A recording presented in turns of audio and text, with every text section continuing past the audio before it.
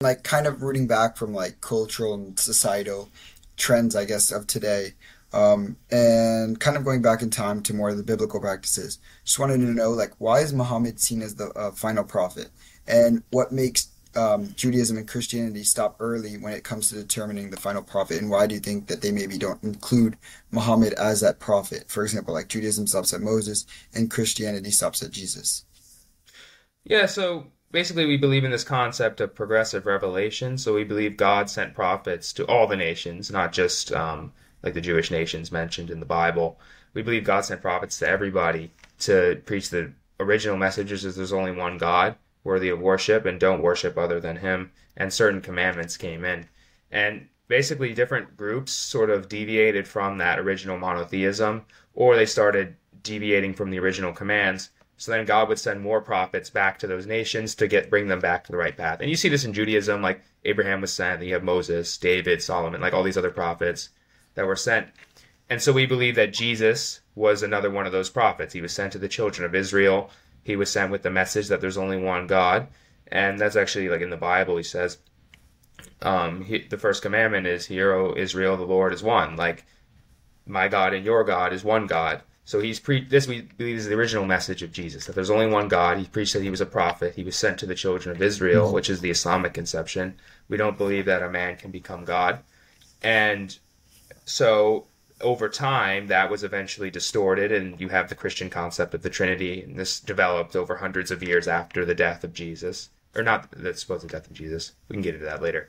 But we, so then God sent Prophet Muhammad to clear up all the misconceptions and bring back people back to the original message, which is there's only one God. And Prophet Muhammad was sent for all mankind. So every other prophet in Islam was sent for just their nation. So Jesus was sent for the children of Israel, Moses, Israel, Noah sent to his people, all that. But Muhammad was sent for all mankind. So he's the final prophet to come. And that's what distinguishes his mission from the rest of the prophets. And as for why, like, some groups reject him, like certain groups like still follow Moses or still follow Jesus. I mean, this is just naturally what happens when a new prophet comes. Some of the people are going to reject him, and some of the people are going to accept him. And And that's what so, makes religion different. yeah, basically Islam is the original message, but it completes the chain of prophets, and it gives the final commandments, the final sort of rulings for mankind to follow. And it has the original message is there's only one God. It doesn't have any complications when it comes to, Jesus being God or Holy Spirit or anything like that. It's just a complete coherent message that is meant to bring people back to the original, their sort of innate disposition. Um, Mhm. And like, so I guess with that progressive belief, there's a potential for prophets in the future. no, so we believe that Muhammad in the Quran, it says like Muhammad is the seal of the prophets. He's the final prophet to come. There's many narrations and hadith that talk about like there's no prophet that'll be after me. And so we do believe that towards the end of time that Jesus will return, and he'll clarify the message he'll clarify the disputes regarding his nature. So he'll clarify that he was not God himself, that he was just a prophet. And we believe he'll unite Christians and Muslims to fight against the Antichrist. So Mhm. we also believe in the second coming.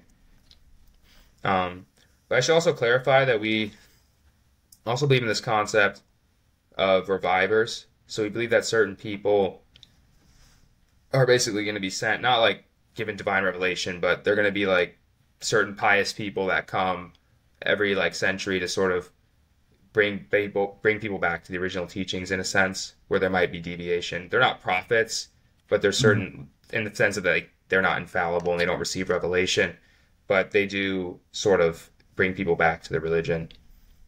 I see, I see. So like, I see. Yeah. Do you want to move on, Stephen, or? Yeah, yeah. I mean, I think that was a great response. And like, I mean, it's just kind of like you're getting to like the root of like basically the divergence. Hmm. Right. Exactly. Hmm. I think that's And interesting. I think it's just something to keep in mind. There's not much I can talk to it because like that. I mean, I would have to do more research. One and two, like that becomes the split between those monotheistic religions. And there's just a fundamental difference there that in order to choose one of the three or just choose a difference, you need to just do more like self-exploration, I feel. Absolutely. Yeah. And Yeah. just reflection. There's obviously a spiritual element to it, so asking God for help and guidance and whatnot. Hmm.